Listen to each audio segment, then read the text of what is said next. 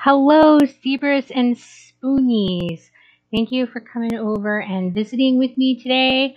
I am glad that you are here. Today, I'm going to talk some about obsessive compulsive disorder and the way that it affects my life and the way that I think about it.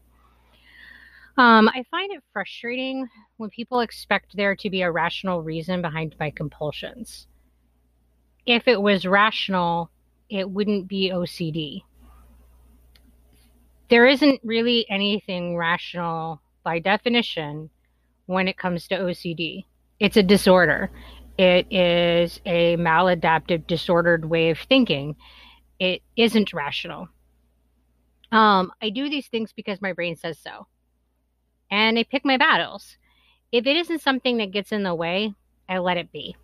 It doesn't matter that I tap light switches or turn spoons down or change my socks several times a day or check the clock 100 times a day.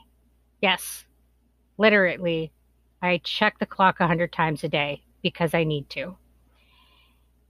These things don't impair my day-to-day function, so I let them be. There's no point in investing energy in fighting these compulsions when they cause no harm and they don't get in the way of anything that I'm doing in my life. So, which compulsions do I fight? I choose to fight against the ones that cause problems.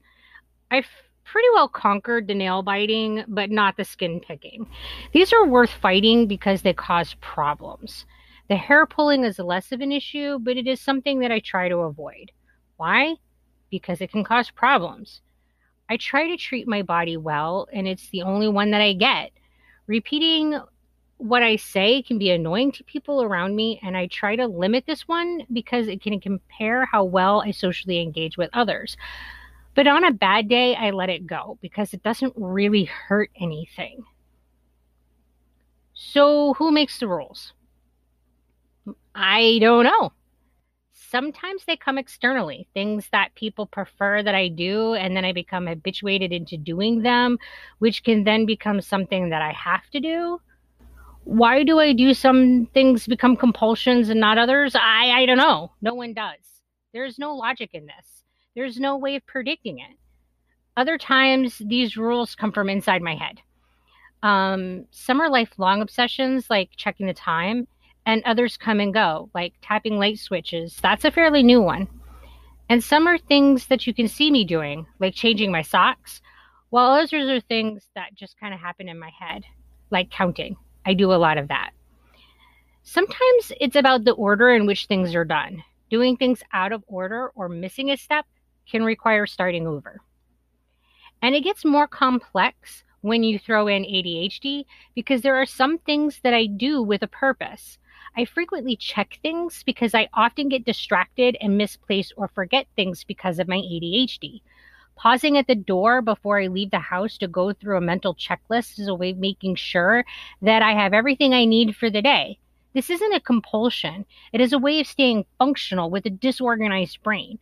Keeping things in the same place is a way to keep myself from losing things. It's not a compulsion. These are things that I do to help me be more functional during my day. They have a purpose and a rational function. They're a way to help me stay organized, and they help me with my ADHD. So sometimes the things that I do look like my OCD, but they're really just adaptive behaviors to help me deal with my ADHD. I try to remind myself that from the outside, these things probably don't look very different. And in that context, I suppose that it makes sense for people to ask me why I do things. But what frustrates me is when I say because I do, or I say because I have OCD, they seem to expect more. I'm sorry, there isn't any more. Nope, that's all there is. Please don't keep asking me and don't expect there to be anything else. That really is all there is to it. Unless you'd like me to go into a really long explanation of how OCD works. And well, that's just exhausting for everyone. Thank you again for stopping by. I look forward to talking to you again. Until then, you take care of yourself. Bye.